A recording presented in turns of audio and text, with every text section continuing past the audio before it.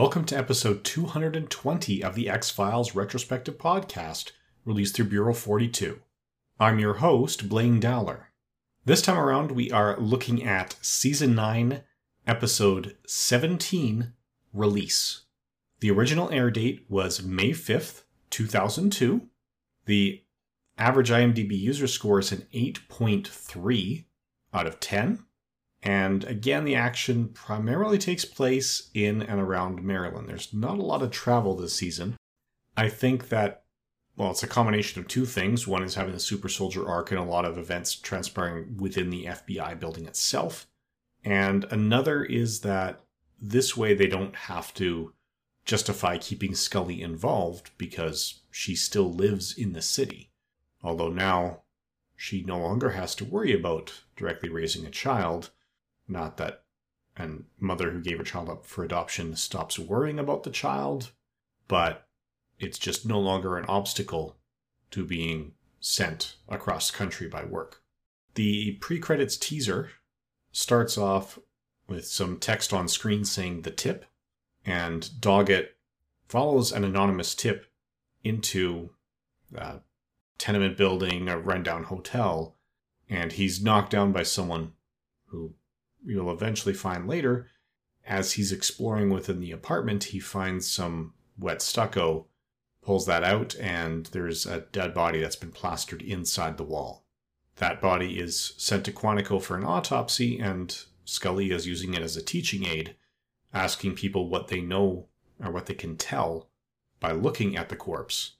And one of her students, who is a little bit off in his demeanor, there's just something that doesn't sit right in his physical body language. We know that immediately, so kudos to the actor. He's able to give a rundown saying, no, this is what happened. This is bruise here from the hilt of a knife. He got mad because she dodged and he didn't kill her in one strike like he tried. So he stabbed her 3 times in anger. This is an unemployed single mom who picked up the wrong guy at a bar. He gives a very complete breakdown. And his information is just disturbingly accurate, to the point that even Doggett is open to some kind of psychic phenomenon, and he asks this guy to look into his son's case. As viewers, by this point, we already know that he's aware of the case. We've seen the inside of his apartment, which is wallpapered in murder victim photos. And some of those crime scene photos are of Doggett leaning over Luke's body. As the episode progresses, we find that there's a recent parolee who's got mob connections that might actually be the one responsible for the murder of Luke Doggett. And it's this FBI cadet who tips them off to that. As they're pursuing the investigation and pull up his files from the NYPD, Doggett realizes that something's not right here. This guy is too close to too much organized crime to have received this little attention from the police. And he's thinking that someone was on the take. And it's at this point that Reyes takes them into Brad Fulmer's office and confronts him. Turns out that when she broke up with him and just disappeared, it was because she saw him taking a bribe. And she still cared about him enough that she didn't want to destroy his career, so she just left. And he's claiming that, no, he wasn't receiving the money, he was paying the money. But as things progress, we find out that, yeah, when he was in that unit with the NYPD, he did, in fact, take bribes from their prime suspect. The FBI cadet, however, lied about who he was in order to get into the FBI on false credentials. He is a schizophrenic, and he's got a lot of other issues. So he has now become a prime suspect in Luke's death.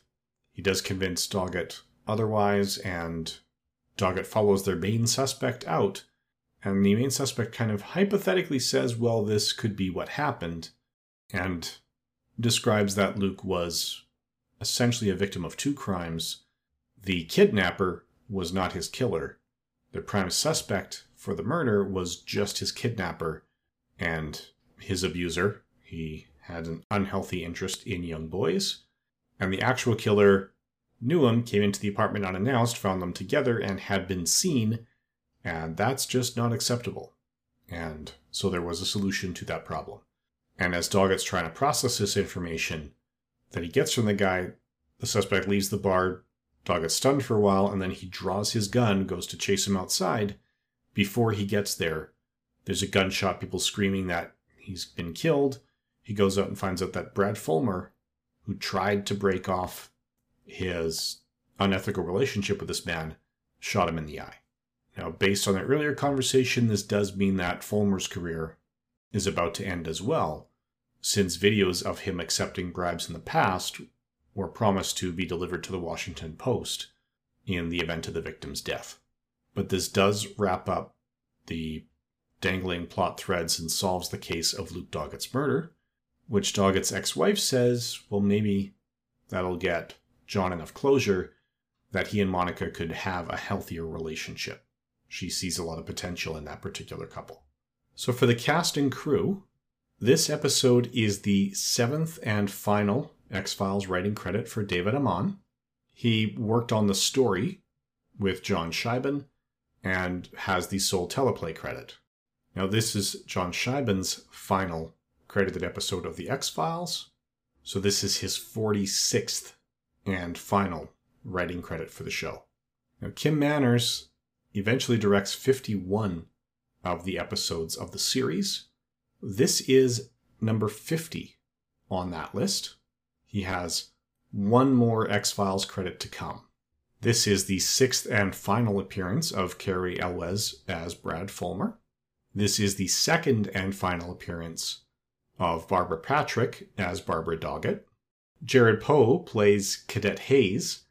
This is the first of his 6 credits. His second was later this year in the Firefly episode Bushwhacked, where he played an ensign. He also plays Carlos the bartender in an episode of Angel titled Underneath. And his other 3 credits are CSI Miami, Alias, and Our Man in Madras. The IMDb also includes his writing credit as 9-1 Mum in his top 4, alongside X-Files, Alias, and Firefly. In fact, he was a WGA assistant on set who convinced John Scheiben to let him audition for the role, even though he had no acting background up to this point, and he successfully won out over about 30 other candidates. Sal Landy is a man we've discussed before. This is his 3rd and final X-Files credit.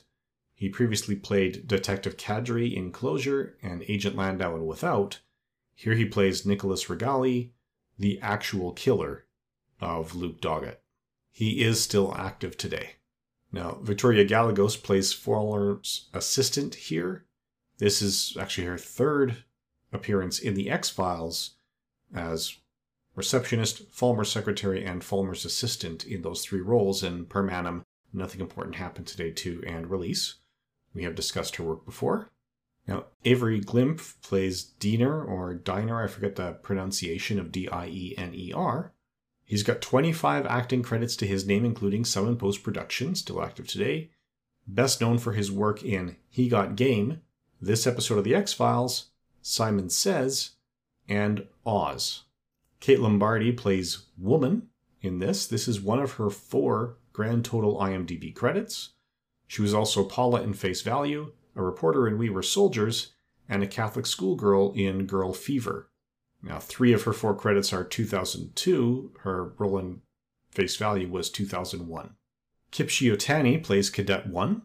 He's got 29 acting credits to his name, best known for his work in Barbershop, Bold and the Beautiful, General Hospital, and Pretty Rosebud.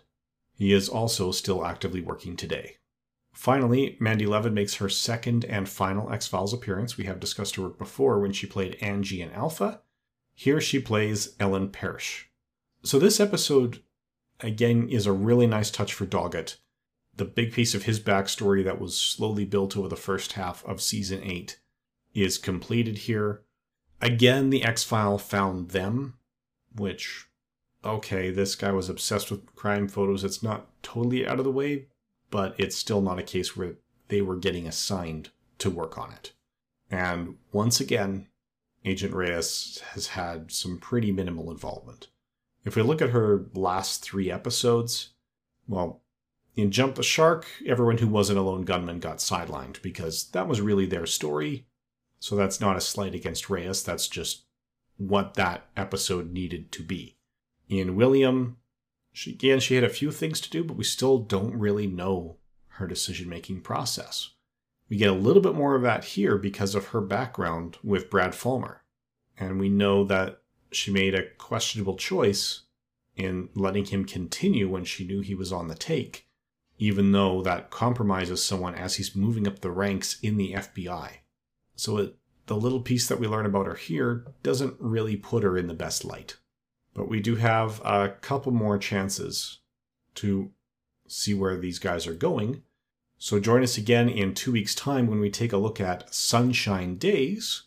And then 2 weeks after that, we will look at both parts of The Truth, the original series finale. After that, we will continue on with the second movie and seasons 10 and 11. Thank you for listening.